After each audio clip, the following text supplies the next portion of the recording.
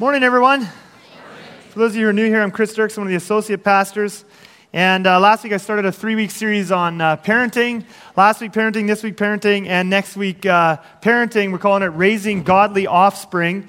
And so last week we looked at the priority of the family. This week I want to talk about the traits of an effective, godly parent, the traits of a successful parent in godly ways, okay?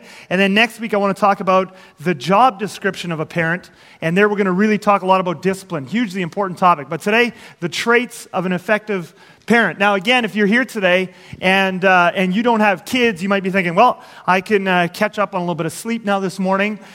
Everything I'm going to talk about today, every single thing, we're going to talk about prayer and we're going to talk about character. And both of those things apply to everyone here, even if you're not a parent. Okay? So you might just have to be a little creative. I'm applying these things in the family, and you might have to be a bit creative, but they all completely and totally apply to everyone here today. All right? The other thing I want to do before I want to get into the traits of an effective parent is I want to take 10 minutes at the beginning of this message, and I want to speak specifically here, and again, this will apply to all of us, but I want to specifically speak to people here today. You have grown children, and they're away from the Lord.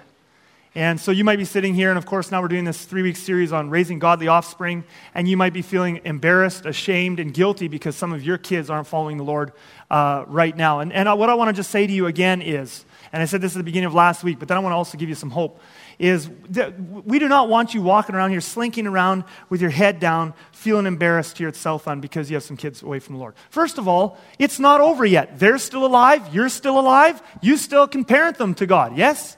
Okay? So this is not a guilt trip. There's none of that. At a certain point, they're adults. They have to make their own decisions, and you can't carry that full burden of that, taking that guilt on yourself, okay? Adam and Eve in the Garden of Eden, they didn't have bad parents. God was the only father they knew, and they still managed to get themselves kicked out, okay? And so I don't want you feeling tons of guilt, all right? But in addition to that now, I want to talk about prayer for 10 minutes because two things I want to give to you today for hope. And again, if you're here today and you're not a parent, you might have some other crisis in your life. It's not a grown child away from the Lord. Well, this next 10 minutes is hugely for you too. But I want to give some hope to those of you who are parents here today and you have grown children away from the Lord and they've been away from the Lord for years. I got 2 things of hope for you. First of all, your first piece of hope is you can pray. You can pray.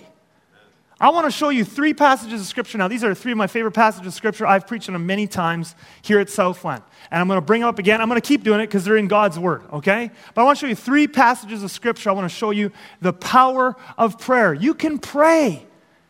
As long as you're alive, you can have a massive impact. You know, in the hands of a godly, Spirit-filled parent, there is little in this universe that is as powerful as prayer. There are few human beings that can withstand the godly onslaught of a mother, I think it's particular mothers, on her knees, begging God, persistently. Very few people are able to withstand that for an entire lifetime. Eventually, they just cave, okay?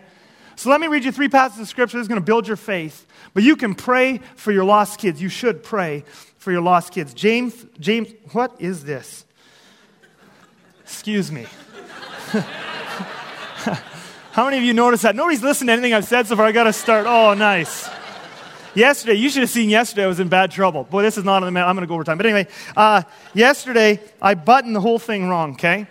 And then I come in here to do my mic check. Nobody tells me. I have a bunch of conversations with people. I'm sure none of you are here today. Dishonest, unloving people who talk to me face to face, did not tell me my caller was way over here.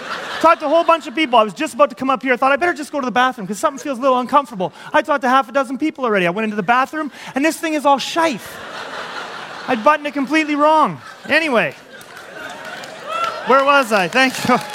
I don't know if you should be clapping for that, but anyway, James 5, 17 to 18, all right? James 5, 17 to 18, one of my favorite passages in the entire Bible, says this: Elijah was a man just like us. And the Holy Spirit had James put that line in there. Specifically put that line in there because he doesn't want us thinking. The rest of this passage now, we're going to see that Elijah prayed and his prayers did amazing things. But a lot of people, they read the Bible and they see Bible people praying huge prayers and those prayers getting answered. And we just think, well, they were spiritual supermen. They were spiritual super beings, and they just had extra spirituality around them, and they could get prayers answered. And the Holy Spirit specifically spoke to James and said, I want you to make sure that everybody's going to get this. Elijah was a man just like us. Regular human being. Now look what happened with Elijah. He prayed earnestly. He didn't pray casually. He didn't throw up a prayer. Billy's been away from the Lord for 10 years, and I really do hope he turns around and then off to work. Okay, not that it's bad to throw up little prayers as well on your way to work, but the extent of his praying was more than that. He prayed earnestly that it would not rain, and it did not rain on the land for 3.5 years. Again he prayed, and the heavens gave rain, and the earth produced its crops. Elijah was a man just like us. One man, one regular human being. And when he prayed earnestly, he stopped a whole weather pattern over a nation for 3.5 years, and it didn't rain. Then he prayed again, and it rained. That is the power our God has, and the power you can harness when you pray to that God. He was a man just like us. But I want you to notice again that he prayed earnestly. Well, what does earnest prayer look like? Well, Jesus gives us a parable in Luke chapter 18, and I love this parable. And this is Jesus speaking, told them a parable to the effect that they ought always to pray and not lose heart. Now, you might be here today. Again, it might be grown children. You might have grown children or who are away from the Lord, and you've been losing heart because it's been so many years. Or you might be here today and you just have some other major crisis in your life. Jesus is telling this parable for you. Here's a parable to the effect that you ought always to pray and not give up. Not give up hope. And so here's the parable. He said, in a certain city there was a judge who neither feared God nor respected man, and there was a widow in that city who kept coming to him and saying, give me justice against my adversary. For a while he refused, but afterward he said to himself, though I neither fear God nor respect man, yet because this widow keeps bothering me.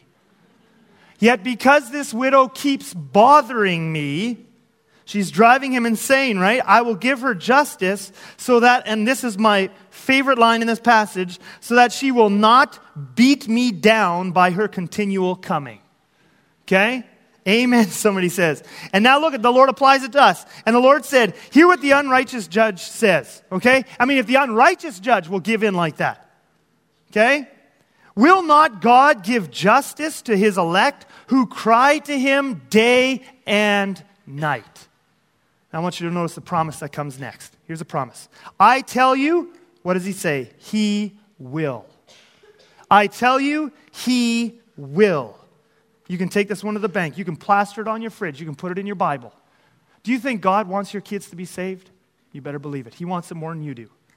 He wants it. You want it. The only thing lacking is you pounding on the gates of heaven until it happens.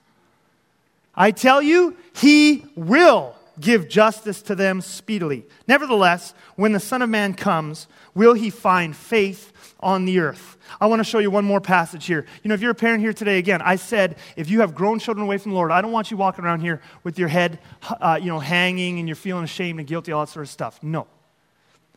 But if you're here today and you have grown children away from the Lord and you're not praying for them, that would be something to be ashamed of. That would be so sad. That would be incredibly sad. Heaven and hell are in the balance. Oh, but I don't have much time to really engage in prayer like that. Heaven and hell are in the balance and you don't have time? I know sometimes the reason we have a hard time engaging in prayer like this is because our hearts are raw. It's actually painful for us. But keep the heart raw and keep going to God. Matthew 7:7-11. Again, another famous passage, but just dwell on these passages and let them fuel your prayer. That's why they're there. Jesus says this, keep on asking and you will receive what you ask for. Remember, this is Jesus saying this, not me. He is the way, the truth, and the life. I mean, he is the yes and amen to all of God's promises. He's not going to be wrong. Keep on seeking and you will find. Keep on knocking and the door will be open to you. Now look at this. For everyone who asks receives. Everyone who seeks finds. And to everyone who knocks, the door will be opened. And now he says this. You parents, if your children ask for a loaf of bread, do you give them a stone instead? I mean, of course not. And you parents here today with grown kids away from the Lord, is that a good gift to ask God that they be saved? It's a good gift. Is he going to give you a bad one in answer? He's going to give you a good gift. If your children ask for a loaf of bread, do you give them a stone instead? Or if they ask for a fish, do you give them a snake? Of course not. So if you sinful people know how to give good gifts to your children, how much more will your heavenly Father give good gifts to those who ask him? So I want to give you a challenge here today. If you're a parent here today and you've got grown kids away from the Lord, I want to give you a 3-part challenge. And if you don't have grown kids away from the Lord, but you just have some other major crisis in your life, this challenge is for you too. But I got a 3-part challenge here for you today. First part of the challenge is start a prayer journal for your children. Start a prayer journal. It's very cheap. You go to the dollar store, you go to Walmart, wherever it is, you get yourself a little, coiled thing with paper and a notebook. Sorry, running out of words here. But you write on the top there Billy or Susie or whatever their name is, and you start a prayer journal for them. Because it's not just, when you're praying for the kid's salvation, you're partnering with God in this. It might take a while. Look, that's what he's talking about in these prayer requests. You might take some keeping oning. So you put their name on there, and then you start. There's all kinds of prayer requests you can be praying that are leading up to the salvation. You might be praying, and you're coming to God, and he's speaking to you, and you're partnering with him, and you're persisting. And then one of your prayer requests you might put on there, and you date him, and you say, Lord, I pray that Johnny he's estranged from the family right now. He doesn't want to even talk to us. I pray that he'll be open to a phone call, or I pray that he'll be open to coming over at Easter, or whatever it is. That's part of it. You journal that. Or you journal, Lord, I pray that, Susie, that we can have, a real heart-to-heart, not just surface, but I pray we can have heart-to-heart conversations. But there's hundreds of prayer requests in there, and you start to pray, you start to partner with God and see those things be answered. It's going to build your faith like crazy. And you're going to see God begin to move in your kids' lives, and it's going to empower your prayers, and your prayers are going to become powerful. Second thing I challenge you to do is make yourself a schedule for praying and fasting for your kids, okay? Now, if you have kids away from the Lord, you don't want to only pray for them and never do other things, walking with God. You still have to, life is going to get very dark. You still have to have times of worship and thanking God and praising him and being in his word for yourself. That's very important. If you don't have that, your prayer life is going to become very imbalanced. It's not going to last. But then out of that devotion time you're having with the Lord, you're loving the Lord, you're walking with the Lord, you're listening to God. Now you set aside times when you're going to pray and fast for your kids. Again, heaven and hell is in the balance here. So you set aside, maybe you say, I'm going to fast 3 days a month, or I'm going to fast 1 day a week, and you set aside a day, or you set aside certain days during the month. Or I even heard of a man on the West Coast once, a number of years ago, I read about a man, and his family was away from the Lord, and so he gave up lunches when he was at work, Monday through Friday. He stopped eating lunch. He would take his lunch hour, and he would spend time praying for his kids and his family. He did that for a few years, and at the end of it, they all got saved.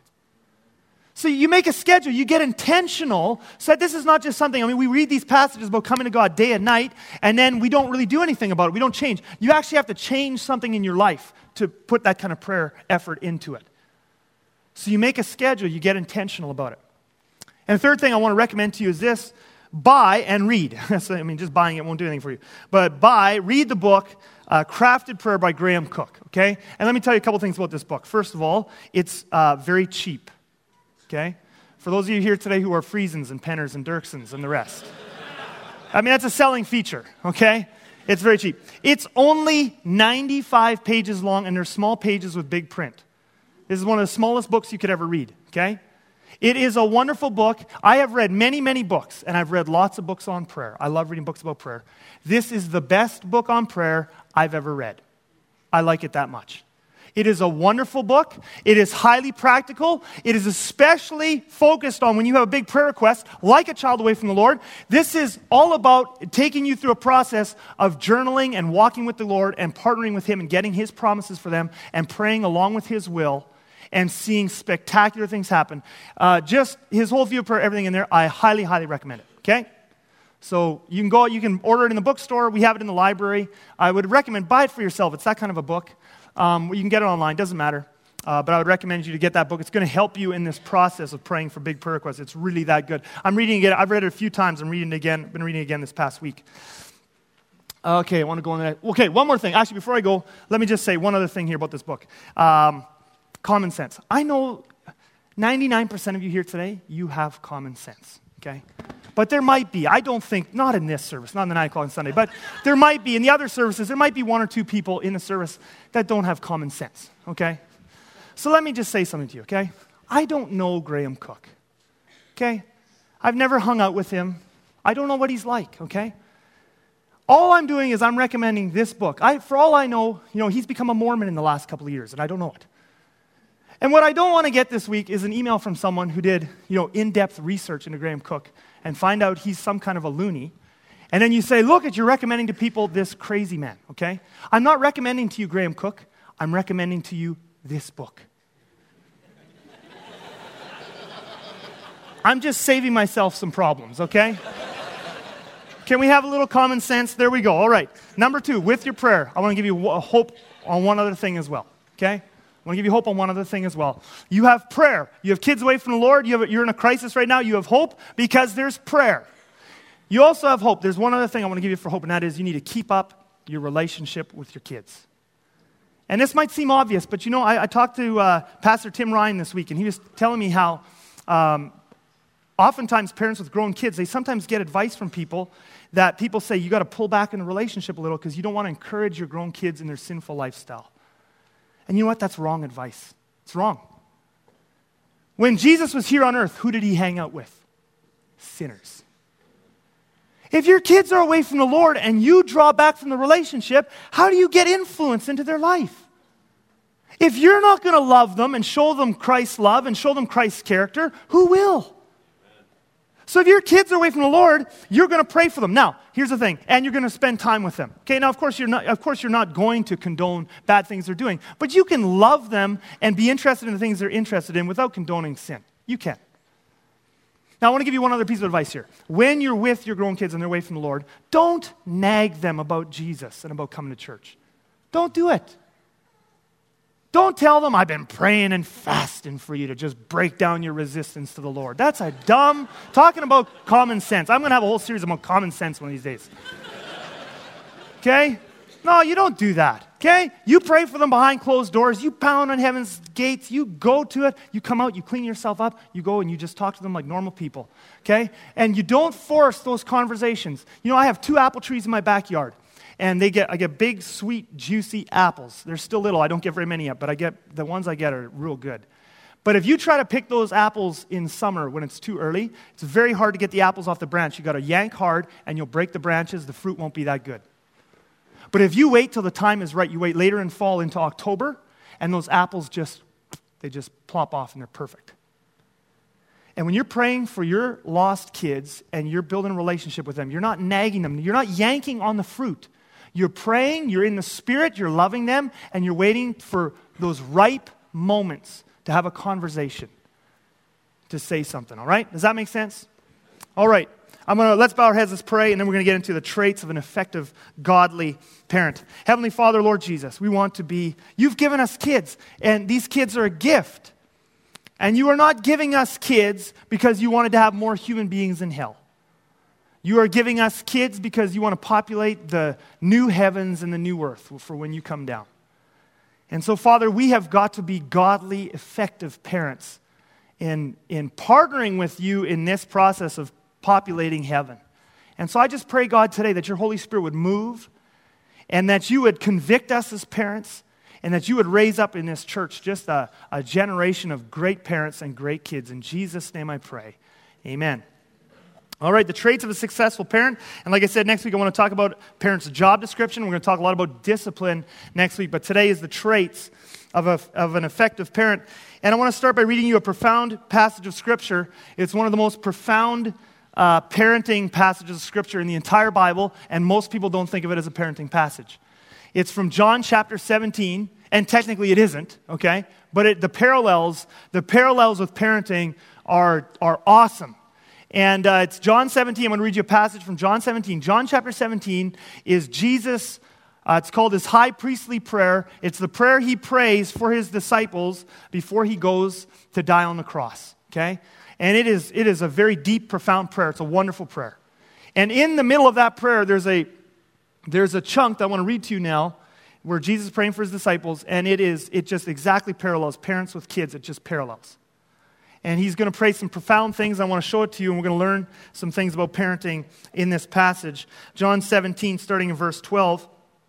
While I was with them, this is Jesus speaking, so we're just entering in right in the middle of him praying to the Father here.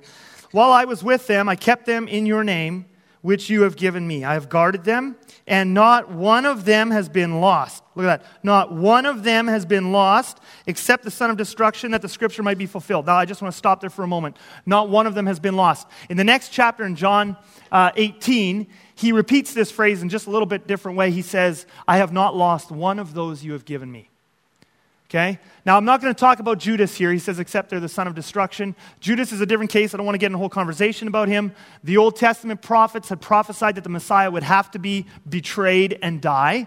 Okay? So it was predestined that someone in Jesus' group would betray him. And Jesus knew right from the beginning that Judas was going to betray him. So I'm not counting him. I'm not talking about him. It's a different situation. But of all the rest, because it had to happen. But the rest of the disciples, imagine this as a parent. At the end of Jesus' life, just days, this is right the very day he's going to be arrested, just days before he's going to die, okay? He is able to say about his disciples, not one of them has been lost. I can't think of a phrase that a parent wants to say more the day before they die. I have not lost one of those you have given me, not one of them. See, has God given you your kids? Yeah, he gave them to you. And he gave them to you for you to raise them for him. What better thing could a parent say at the end of their life than, I have not lost one of them you've given me. Not one of them has been lost. That's the goal. That's the goal. And here's the thing. God wants you to succeed in that goal. You're not working against God. Some people have this, there's this weird theology out there about God picking people to go to hell and stuff. And we've talked about that here before. People have this weird theology where, God doesn't want all people to go to heaven. Fact of the matter is, he gave you those kids. He didn't give them to you to put them in hell. So he's on your side. He wants you to be able to say you haven't lost one of them, and you want to be able to say it. The gap in the middle is the gap where, are you going to pray and are you going to obey him? That's the gap in the middle. I have not one of them has been lost. Wow. It's a goal for all of us here. Well, let's continue reading. I do not ask that you take them out of the world, but that you keep them from the evil one. And I just have stopped there. Again, every line in this prayer has just profoundness, just pouring out of it. I do not ask that you take them out of the world. Jesus does not pray for his disciples to have a pain-free life. I see a lot of parents today, their whole goal is to keep their kids from pain. They don't even discipline their kids. Lots of people today think giving your kids pain is abuse. To spank a kid is abuse because you're giving them pain on their bottom. To make a child cry, to say no, to do whatever, to discipline, to give pain, that's abuse. And we parent our kids and we pray for our kids, and it's all about pain avoidance. We don't want them to fail. We don't want them to ever be embarrassed. We don't want them ever to make a mistake. We don't want them ever to have to cry. We don't want to say no to them. We just don't want them to hurt. And I want you to notice that Jesus does not do that for his disciples. He says, he specifically says it in his prayer, I do not ask that you take them out of the world. In fact, his disciples, after he would leave, would go on to lead very pain-filled lives. All of them were martyred except one. Many of them in horrible ways. They were persecuted and beaten and driven out all over the place. All of their lives they had pain, but they had Jesus. So he says, I do not ask that you take them out of the world, but that you keep them from the evil one. The idea there is that you keep them through the pain. See, what happens is a lot of people, when they run into pain, when they run into suffering, then they follow the devil's lies and they become bitter. They become angry, they become worldly, they give up on God, they become unbelieving, and then in the pain, they turn away from God. Jesus does not pray for his disciples, keep them away from the pain. He says, in the pain, keep them from the evil one. Keep them following you, Father. Keep them following you in the pain. I don't ask that you take them out of the world. That is some hardcore, good parenting truth there. Next verse. They are not of the world, just as I am not of the world. Sanctify them in the truth. Your word is truth. This chapter is a gift to us as parents. I first ran across this verse in my devotions a couple of years ago, and it just powerfully impacted me. And ever since, I've been praying a lot of these prayers for my kids regularly. But sanctify them in your truth. A lot of parents are wondering, what should I be praying for my kids? But here's what Jesus prayed for his disciples. Sanctify them in the truth. I pray for my kids often. Lord, I pray that you would sanctify them in the truth about how much you love them. I pray that you would show them the truth about how good you are. I pray that you would show them the truth about how wicked and deceitful their hearts are, and that they would know the truth about how much they need you. I pray that you would show them the truth about how deceptive sin is, how wicked it is, how unfulfilling. You can pray this, sanctify them in the truth. Your word is truth. Pray that for your kids. And then the next verse, and now we come to the crux, the point I was getting to this whole time in verse 19, we're going to get to it. As you sent me into the world, so I have sent them into the world, and now here it comes. One of the most profound points about prayer and about parenting you'll find anywhere in Scripture, and here it is. Here's what Jesus says. And now at the end of all these wonderful prayers he's prayed for his disciples, he says this, and now for their sake I consecrate myself. He prays all these amazing prayers for his disciples, but the crux of it is they're not going to get answered unless this happens. And for their sake, I consecrate myself, so that they also may be sanctified in the truth. In order for Jesus' prayers for his disciples to be answered, he must be fully consecrated to God. And you know, a lot of parents today, they think of praying for their kids, and it's not bad, by the way. I mean, there's all kinds of books out there, pray these 10 things for your kids, and pray these 20 things for your kids, and that's any book that's going to encourage you to pray, that's wonderful. But we have this idea if I can just say this formula, I just live my life however I want, and then I just say these certain prayers on certain days of the month, and then somehow my kids magically turn out godly. No. How can you pray for your kids, Father, I pray that my kids would love God, if you're not willing to consecrate yourself and love God? How does that prayer get answered? How do you get this prayer answered? Lord, I pray that my kids would grow up to put your kingdom first, if you're not willing to consecrate yourself and put his kingdom first. How does that prayer get answered? If you're a father here today and you're praying for your sons, Lord, I pray that my sons would be kept pure and kept free from sexual immorality and impurity. How do you get that prayer answered if you're dabbling in sexual impurity? You can't pray things for your kids that you're not willing to do yourself. Amen? You can't your character, your kids are watching you. You can't have your character and your prayers going in opposite directions. They cancel each other out. You want to have powerful prayers? You model the things you're praying for them. You model the things you're praying for them. And so for their sake, I consecrate myself. Step number 1 in being an effective godly parent is you become the person you want your kids to be. Now, you're never going to be perfect. It's not that you have to try and be perfect, and it's only when you're perfect that you're going to start praying for your kids and parenting them. Not at all. But it's only as you consecrate yourself to God and you start taking steps towards God. It's only as you go for that. You want your kids to be humble? You've got to become humble. That's the first step. You want your kids to be truth tellers? You've got to be a truth teller. You want your kids to be loving and compassionate? You've got to be loving and compassionate. I consecrate myself so that my prayers for my kids can be answered. First step to raising godly kids is consecrate yourself. Now, there's lots of things we could talk about in here about consecrating yourself to God. Okay? But I just want to talk, and again, like I said, there's just so many, but I just want to talk about 2. The Greek word there for consecrate, that is translated consecrate there in this verse, is the Greek word hagiazo. And 2 of the primary English words that are used to describe hagiazo are purify and separate. And so there's other things we could talk about consecration, but I want to talk about purify and separate. I'm going to only spend a few minutes on purify, and then the rest of this message will be on separate. Purify and separate. First step in raising godly kids is godly parents raise godly kids. You work on yourself. And again, what I'm telling you right now, there are reams out there. There are so many books out there and new books being written every month about parenting. New books all the time. There are so many books about parenting. It's almost overwhelming. And by the way, it's not bad to read books on parenting. I love learning. Next week, I'm going to recommend to you one of the best books on parenting I've ever read. It's really excellent. Very biblical, godly, okay? But we've got hundreds of parenting books, Christians and non-Christian, and magazines about parenting. And they're filled with gimmicks and tricks and techniques.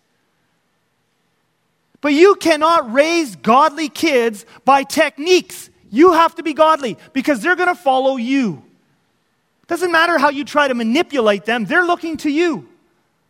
So step number 1, I consecrate myself. Purify. What does it mean to consecrate? Purify means you deal with the sin and the woundedness in your life. You deal with the sin and the woundedness in your life. and you say, well, how does sin in my life that my kids don't know about, it's hidden or it's in my past, how does that affect them? Okay? They don't have to know about it for it to affect them. You're bringing it into the home every day. You're bringing it into the spiritual atmosphere of your home every day. I could tell you stories from encounters we've had, different people, families or parents who have gone on encounters. They've confessed things from their past or hidden sins of their present. They've confessed those things at the encounter. Their kids never knew about them. They went home, didn't even tell their kids about them right away, and they noticed changes in their kids within days and weeks. Your sin affects your kids. Your sin affects your prayers. Your sin affects your relationship with God. And Jesus did not just pray a bunch of prayers for his disciples and say, okay, Father, now you go and do it. He said, and now I consecrate myself for their sake. So you want to get your prayers answered for your kids? You want to lead your kids into godliness? It starts by you getting rid of the hidden sin in your life. You purify that. You get rid of it. You confess it to people. You deal with it. I'm not saying you tell your kids all the gory details, but you bring it out in the open and you deal with it. Now, of course, a bunch of you in here today, you're thinking, well, when Chris talks about hidden sin, he's talking about sexual sin. Okay? Well, certainly that's a big one. That's often a hidden sin. But let me tell you another lethal poison that's a hidden sin, and that is bitterness and unforgiveness. Bitterness and unforgiveness in you as a parent are a lethal poison that will kill your kids' spirits. I'm not even saying bitterness and unforgiveness against your kids. I'm saying you're a bitter and unforgiving person, and you have people in your life that you have not forgiven, it will kill your kids. I see many Christian kids, they'll grow up in church all their life. They'll go to church every single week. Very nice parents. They make good money, they work hard, they look good on the outside, they go to church, they say all the right things, and when their kids are 18, they leave. And a big part of the problem is bitterness and unforgiveness in the home. So you bring that out and you deal with it, because before they can be worked on, you've got to consecrate yourself. That means forgiving. Jesus said in the Gospels, if you will not forgive men when they sin against you, my Father will not forgive you. That means forgiveness is a heaven and hell issue. You want to raise your kids to be godly? You've got to forgive. You've got to forgive. That's the first step in being godly. I'm not giving you techniques here. I'm giving you traits. You do this stuff. See, you know what I find with all this advice? It just gets overwhelming. Like there's 600 different things you can do and 7,000 different ways to discipline, none of them in the Bible, all brand new. 6,000 ways to communicate and hear and what you should cook for meals and all this sort of blah, blah, blah, blah, blah. And it's just overwhelming. When what you really need to do is you can mess up on some of this stuff, but if you're a godly, loving, humble person, your kids are going to end up following God. Very important. Separate. So purify. You deal with the sin and woundedness in your life. Separate is speaking there of a life of character. A life of character. In the first part, I was talking about explicit sins. Now I want to talk about character and integrity. In the Old Testament, when something was separate to the Lord, when it was holy to the Lord, it meant that utensil or whatever, usually it was talking about a utensil or something for the temple, it meant that utensil was separated from common use. You wouldn't use it for common things. You would only use it for temple worship things. Now, of course, when a person is separated unto the Lord, that's not what it means. God does not want Christians separating from everything in the world, right? He doesn't want us going to our own grocery stores and never talking to unsaved people and never going to a hockey game and all that sort of stuff. That's not how we separate from the world. If we did that, nobody else would ever get saved, okay? Okay? So Paul, very clearly, that's not how we separate. So how do we as people separate? And what it is character. It's we do things in a separate way. When we go to a hockey game, when we go to work, when we go to the grocery store, we do the things we do in a godly way. We are separated unto the Lord. We don't do these things in a common way. We do them with integrity, with grace, with love, with purity. It's a life of character. This is huge, okay? What I'm telling you right now is more important. Again, I'm going to keep hammering on the parenting techniques thing. It's more important than anything you've read in the books. Your character will have a bigger impact on how your kids turn out than anything you say to them with your mouth. It's not even a question. Not even a question. Your character will have a bigger impact on your kids and whether they turn out for God or not than what you say to them with your mouth. And we have to talk to them with our mouths too. We got to tell them about Jesus, all sorts of stuff. I'm not saying that's not important. We got to do it, but your character is going to have a bigger impact on them than that. Your character will have a bigger impact on your kids than what you pray for your kids. And this is why I said before, in order to get your prayers answered, you've got to get your character in line with your prayers. Otherwise, they're pulling against each other. And your character will have a bigger impact on your kids than any of the spiritual activities you do with them. Your character as a parent is probably the single biggest influencing factor in your kid's life. And that's good news and bad news. The good news is your character, how you behave, your attitude, how you talk, will have a bigger impact on your kids than the culture all around us. That's good news. A lot of people think, oh no, the culture's so evil, my kids are going to turn out evil. No, you know what? That's not how God made the family. That's not how God made your kids. Your character has a bigger impact on them than the culture. That's good news. Because they're watching you. Okay?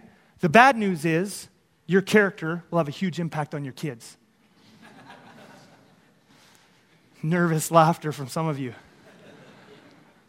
It's good news and bad news. Your character's going to have huge impact. Let me tell you a story. I had a person come into my office some time ago, and they sat down. They were telling me the story of how they were coming back to God after many years away from God.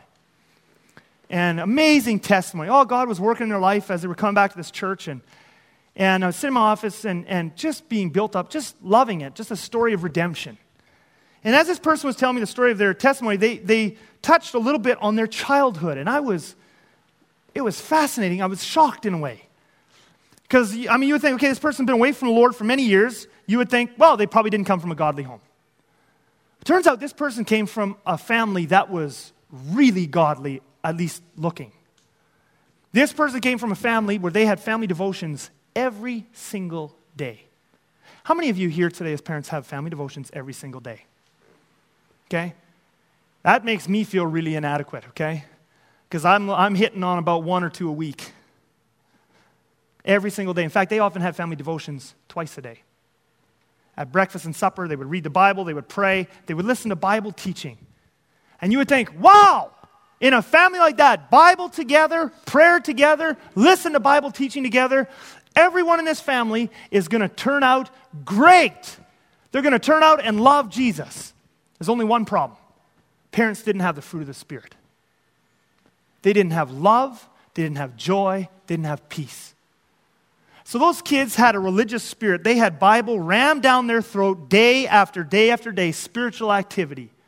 Did they turn out to love Jesus? No way. Needed lots of healing later on.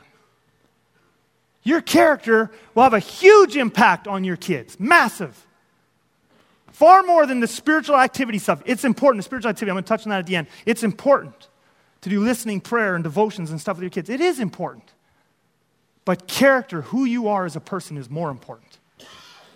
So I want to give you 7 vital character traits. I want to just make this super practical for you here today. I made a list, made a chart, and it's essentially the fruits of the Spirit just put into language that more, hits where we're at every day. Practical. But I want to show you 7 traits. If you exhibit these traits as a parent, you can make all kinds of mistakes in the techniques, and your kids will love you, and they'll love your God. And if you don't exhibit these character traits, you can ram spiritual things down your kids' throat all the time, and you will drive them away from God. So here's 7 vital character traits for parents. First one is respects others, and I'm speaking specifically here in the family. Are you a person, does your family, your kids and your spouse, do they feel like they can talk to you and their opinion matters? Do they feel like they have a say in what's going on in the family? Or are you a domineering and controlling person? You might just be a deep personality. It just comes naturally to you. And it's just my way. It's always you in charge, just dictating orders all the time. Now, when your kids are little, they might be the best behaved out there because you got them under your thumb.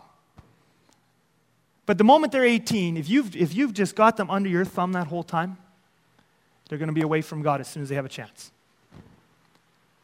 Or do they feel you genuinely respect them? Like you listen to them, like you actually care? By the way, respecting them doesn't mean becoming a wimp, and we'll talk about discipline next week. Discipline, consistent discipline is excellent. But do you respect them? Second one is maybe one of the most important ones on this list, joyful.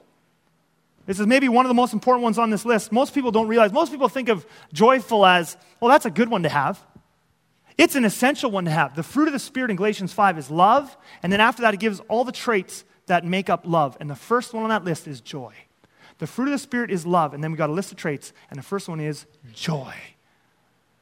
Did you know, and I preached a message about this a few years ago, But they've, psychologists, psychiatrists and stuff, doctors, they've done all kinds of tests on the brain and stuff. Your children, especially in their younger years and teen years and stuff, they actually need joy. Did you know that? It's actually important for their psychological development.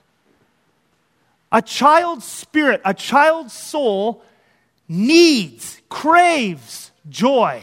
They need it like a vitamin. They need it like a nutrient. They crave it.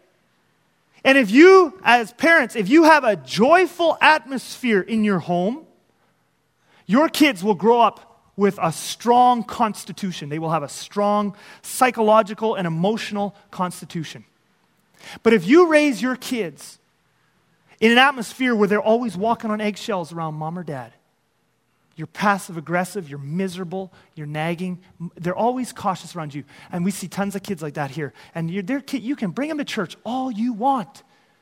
You can bring them to church all you want. And you raise them in an environment like that, and when they're older, they're needy and depressed, and they've got all kinds of problems. Now, of course, nagging, miserable, passive-aggressive people, here's one of the things I've learned, is they always have a reason. You're never miserable for no reason. You don't ask someone, why are you miserable? I have no good reason. They always have a reason, someone or something. Sometimes it's, well, I have a chemical imbalance and all sorts of stuff. Okay, and I'm fine with that. You have a chemical imbalance? Take your pills. I'm serious. Your kids need joy. They don't care. The fruit of the Spirit is love, joy. So take your pills. Get help. Confess your miserableness as the sin it is, because your kids, you raise them in that one on the right there, and you will drive them from God. You'll just drive them. But you raise them in a joyful atmosphere, and guess what? You're going to be able to make mistakes. We're all going to make mistakes. You raise them in a joyful atmosphere, they will love you when they're older, and they will love your God.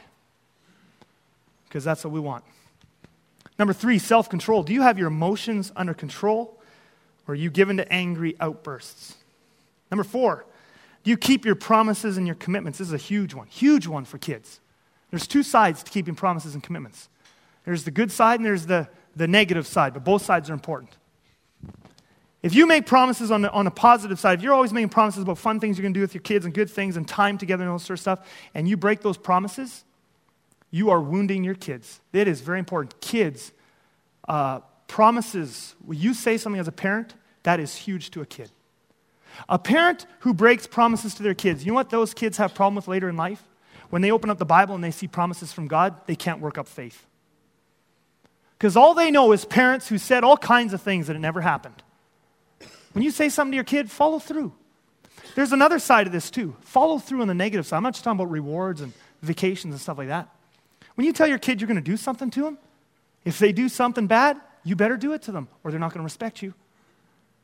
My wife, LaDonna, and I often, if we're ever in the city and sometimes, you got to go shopping or whatever, you're at St. Vital, we'll often go to those of you who are today who have your parents and you have little kids, St. Vital is that little play area. And it's one of the most encouraging places to be because you see such bad parenting, it makes you feel good. It's very therapeutic. So we go there every now and then, and you go, oh, yeah, we're doing excellent. And you sit there, and most common one, every time you go there, I tell you, you go to St. Vital and you watch this now. You don't even have kids. They might throw you out. Yeah, but you just go there and you watch, and you're going to see this for sure. This one you will for sure see, okay? You've got Mom A over here, and she's got 1 or 2 kids playing on the thing. And then she'll say, at one point she'll say, okay, it's time to go now. I want you guys to come over here, okay? Nothing happens. Absolutely nothing. You would think she had not said a single word, okay? And then she'll wait a minute. You can just see the steam starting to rise. Kids, it's time to go. Let's go. Come on, guys. Let's go. Nothing. Steam. Ooh, it's heating up now. And now suddenly we start to get the threats. This is the last time I'm going to talk to you. Come here right now. We're going to leave the mall. And you're not going to get to see the movie. And blah, blah, blah. We're not going to go to McDonald's. They're still not listening. So she just said, this is the last time I'm going to tell you, and then I'm going to do these things. 30 seconds later, she's yelling it again. This is the last time. It's already the second last time, right? This is the last time. For 5 or 10 minutes, this is the last time. And you know what they'll do right after that? They'll threaten everything in the book. We're not going to get Timmy's. We're not going to get French fries, all sort of stuff. And finally, the mom will just grab them and go and do the exact same things she said she wasn't going to do. You don't follow through like that. You might think you're being you might think being a permissive parent is being a loving parent. You know what? Your kids will not respect you. And if they don't respect you, they won't respect your God. Keep your commitments. Say things once, follow through. We'll talk about that more next week in the discipline one. Honest, are you a person who is honest?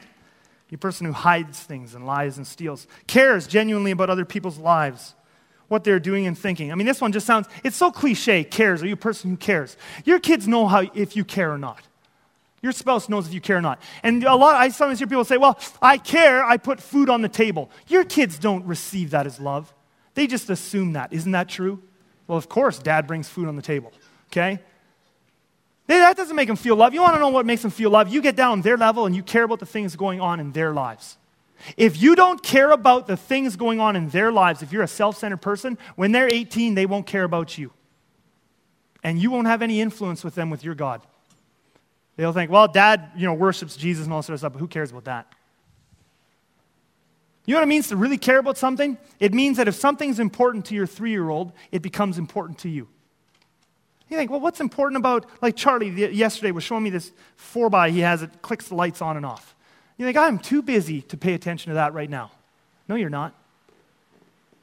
That little 4x4 plastic toy doesn't have to be important to you, but Charlie's important to me. And because Charlie's important to me, the stuff that's important to him has to be important to me as well. And when I get into his world like that, when he feels love from daddy like that, then he also is going to love daddy's God. Very, very important. Or are you just a self-centered, busy person? Last one, are you humble? Are you a person who apologizes and admits mistakes? Or are you a proud person who is never wrong? I think this last one is maybe the most important of all of them, because as you look at that list, some of you might be looking at that list right now and you're going, I have permanently messed up my kids.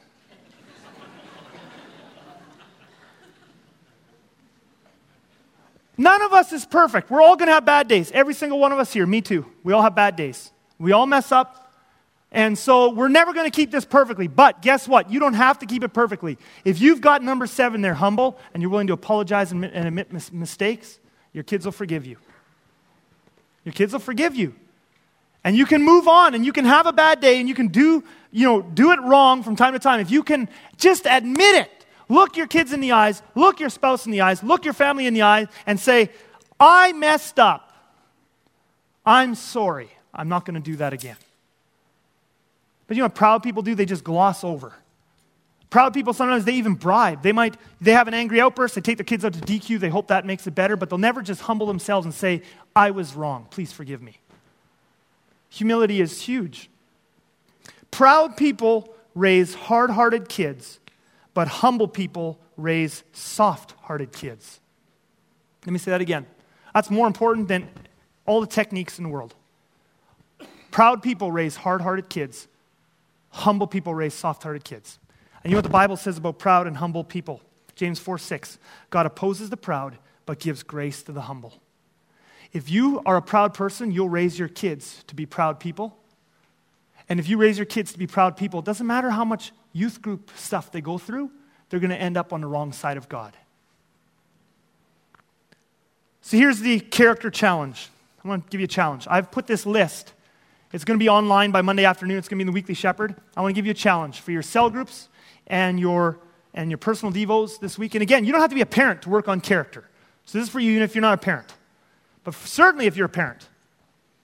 I want to give you a 5-part challenge for this week. Part 1 of the challenge is identify. Go over this list. Some of you maybe even wrote it down. That's good. But online, it'll be in the Weekly Shepherd.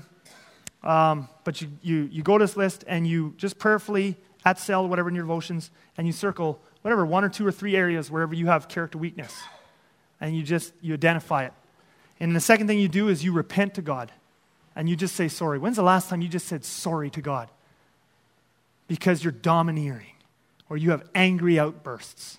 Or you're just a miserable person. When's the last time you just went to God and said, I am just been so sinful. Please forgive me. You identify the character weaknesses, then you repent to God. Third thing is, you make a simple plan for how you're going to go about working on improving this character trait. Did you know that you can actually make choices? And empowered by the Holy Spirit, you can make choices to change your behavior. Did you know that? I'll tell you how I know. One day we're all going to stand before Jesus. Every one of us, this is what it says in Corinthians, every one of us, he's going to sit on the throne, and every one of us gets one-on-one time in front of the throne. Every single one of us. And we're going to have to give an answer for how we lived our lives. You know what that tells me? We're responsible for how we live. A lot of people get into a rut and they just think, well, I'm just trapped. I'm just a lazy person. I'm just trapped in this way of living. I can't change it. Yes, you can. If it wasn't in your power to change it with the help of the Holy Spirit, you wouldn't stand before God and be accountable for it. You can make choices this week to change your character, and you're going to ask the Holy Spirit to help you, and then you make choices and He's going to help you, but you can change your character. So you make a simple plan. If you're having angry outbursts, maybe you have 4 points. You're going to come in. You're going to talk to Pastor Tim or Pastor Steph, and you're going to go Four Winds or whatever. And I'm going to go confess it. I'm going to get a book. I'm going to read a book on this. And then whatever. But you put a plan in place and you start to work on it. Fourth part is you get an accountability partner who's going to keep you accountable to improving in those areas of your character. And the fifth part is have a family meeting and repent to your family. You can do this if your kids are young. You can do this if your kids are grown up. But if you just have areas of just persistent weakness that you have had and that you haven't dealt with, you sit down with your family, and this actually, some of you are going, no way. This is what humility looks like. You have a family meeting, and you say, I haven't been consistent in discipline. That's wrong. You guys don't even know. You don't know when I mean what I say and when I don't. And this is what I'm going to do to change it. You know what? The honesty and intimacy that comes out of that kind of humility, the discussions that get stirred, the heavens open up over your family and God begins to work. It's awesome. All right, last thing in this message now. So, first part, you want to be an effective parent? It starts with leading yourself. I consecrate myself. I become a godly person. Now I'm jumping ahead a little bit into next week, the job description of a parent, but it just ties so well with what we're talking about here today, and that is this. You work on yourself, you consecrate yourself, and then the second step is now you focus on your kids. As you're working on your own character, now you start to see your parenting job in a different role because you start to realize that my primary job, remember Deuteronomy 6. Deuteronomy 6 tells parents to do two things. You will teach your kids to obey God's laws. That's righteousness. You will teach them about righteousness. You will teach them right and wrong. And discipline is a huge tool in that, which we'll talk about next week. And you will teach them to love the Lord their God with all heart, soul, mind, and strength. Those are your two roles as a parent. Your number one job. That all just ties together. It's character. And so you go, yes, I consecrate myself, and now I look at my kids and my parenting through the goggles of I'm working with their character. My goal is not to raise straight A students or Wayne Gretzky hockey players or hardworking businessmen. That's not my goal. Those might be some of the things that turn out from this, but those are byproducts. My goal is to raise respectful, there was that list there before, but respectful, joyful, humble, loving, godly kids. That's my job. That's my job. Now, of course, that sounds obvious to everyone here, but the truth of the matter is that most of us as parents value achievement and spiritual activity more than we do character. Most of us as parents, including Christian parents, we value achievement and spiritual activity more than we value character. You say, well, that's not me. Here's a test. I got a test for you today. Here's a test. How do you know if you value character more than achievement and spiritual activity? Here's how I know. What do you compliment and reward the most? What do you compliment and what do you reward the most? The truth of the matter is that most parents, 99% of the time, they compliment, praise, and reward their kids for achievements, not for character. Character is more important than achievements. Let me show you how this works. Susie comes home, she's got straight A's. Woo! Straight A's, Susie. Up in your allowance, your weekly allowance. Here we go. And we're going to reward, we heap on praise. Now, is that bad? First of all, it's not bad to reward and praise achievement. It's not bad. I don't want people to feel ashamed that they can't compliment their kids for an achievement or for hitting a home run or scoring a goal. Not at all. But if that's all you compliment, are straight A's going to get them anywhere with God? Are straight A's going to get them into heaven? Are straight A's going to make them a godly person? No. So yes, applaud the straight A's, sure. But if you only applaud A's and you only reward A's and you never do that for character, your kids get the message of what's important. And it doesn't matter what they hear the pastor saying on Sunday. When's the last time you had a sit down? So sure, you reward your kids for A's. When's the last time you had a sit down with your kids and you sat them down, you looked them in the eye and you said, we've noticed this last couple of months, you kids have been so submissive to authority here in the home, at school, so obedient, so respectful. We just wanted to let you know we've noticed. We're happy. God's happy. We want to take you guys out for supper tonight, or whatever it is. When's the last time you praised and rewarded character? You know, your kid scores a hat trick at the hockey game. Well, that's great. You should cheer.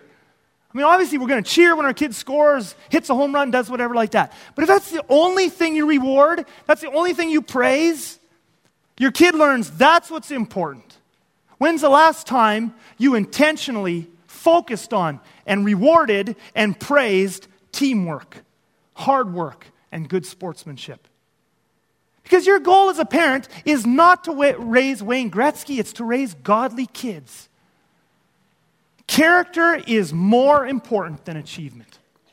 Secondly, character is more important than spiritual activity. There's another trap.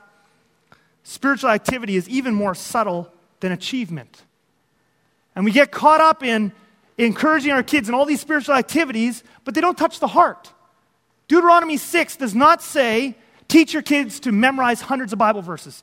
Get your kids praying twice a day or whatever it is. Those are all wonderful things that might help with the heart. But the point of Deuteronomy 6 is teach your kids to love the Lord, their God, with all their heart, soul, mind, strength.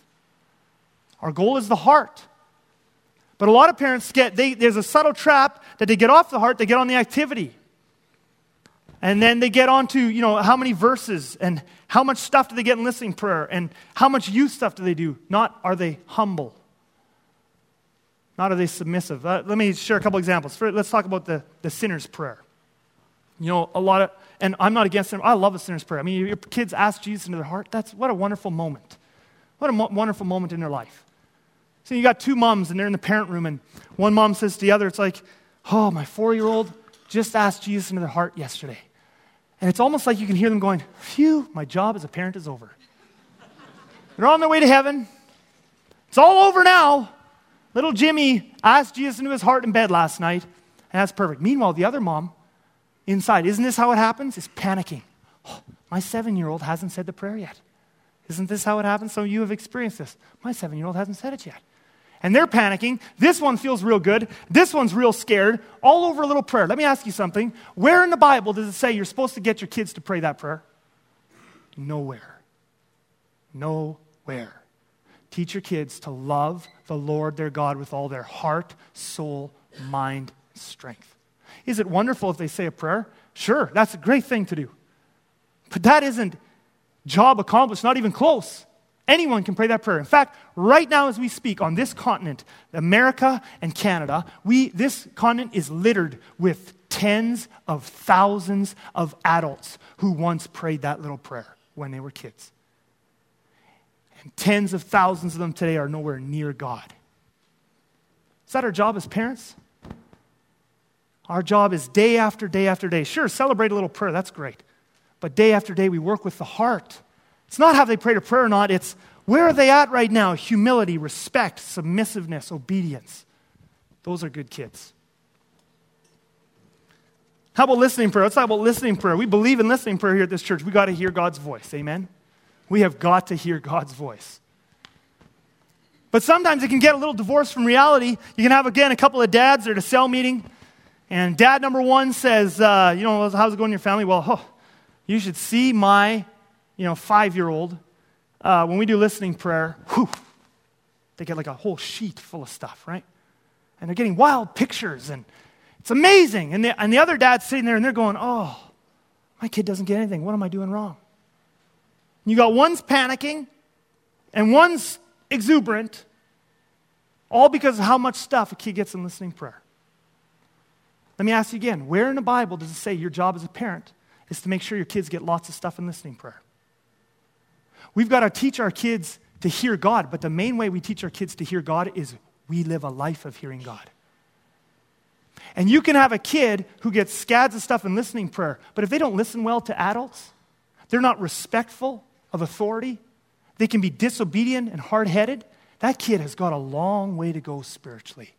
That's the scary stuff. That's the scary stuff. Our job as parents is teach them to obey God's laws and to love Him with all their heart. My 3-year-old Charlie, okay? He's my second out of 3. He's right in the middle. And he gets stuff in listening prayer every single time. The only problem is it's the same thing every time. Doesn't matter what we're praying about, every time we listen to God in our family, we often listen together. Every time we listen to God, he always gets the same thing: don't hit Joy. That's his oldest sister. Okay? So, the other day we were praying. We had a family time together.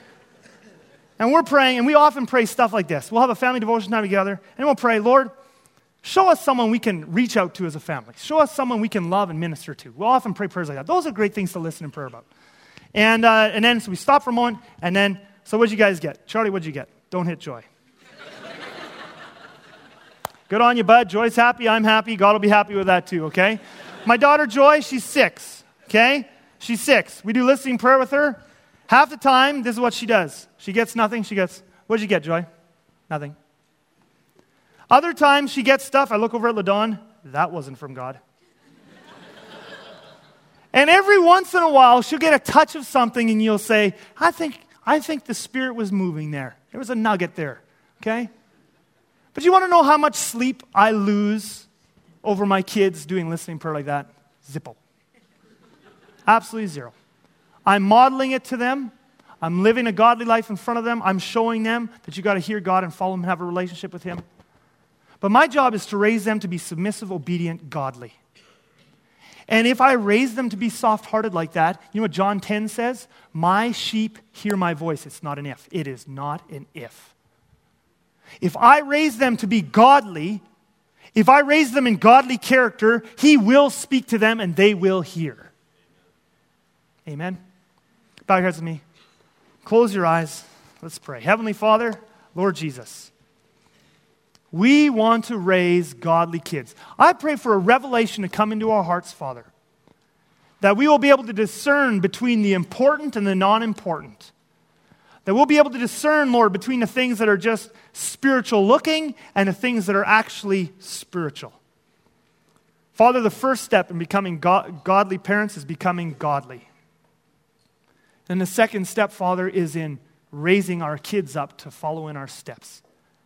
Thank you, Holy Spirit, that you will help us. In Jesus' name, amen.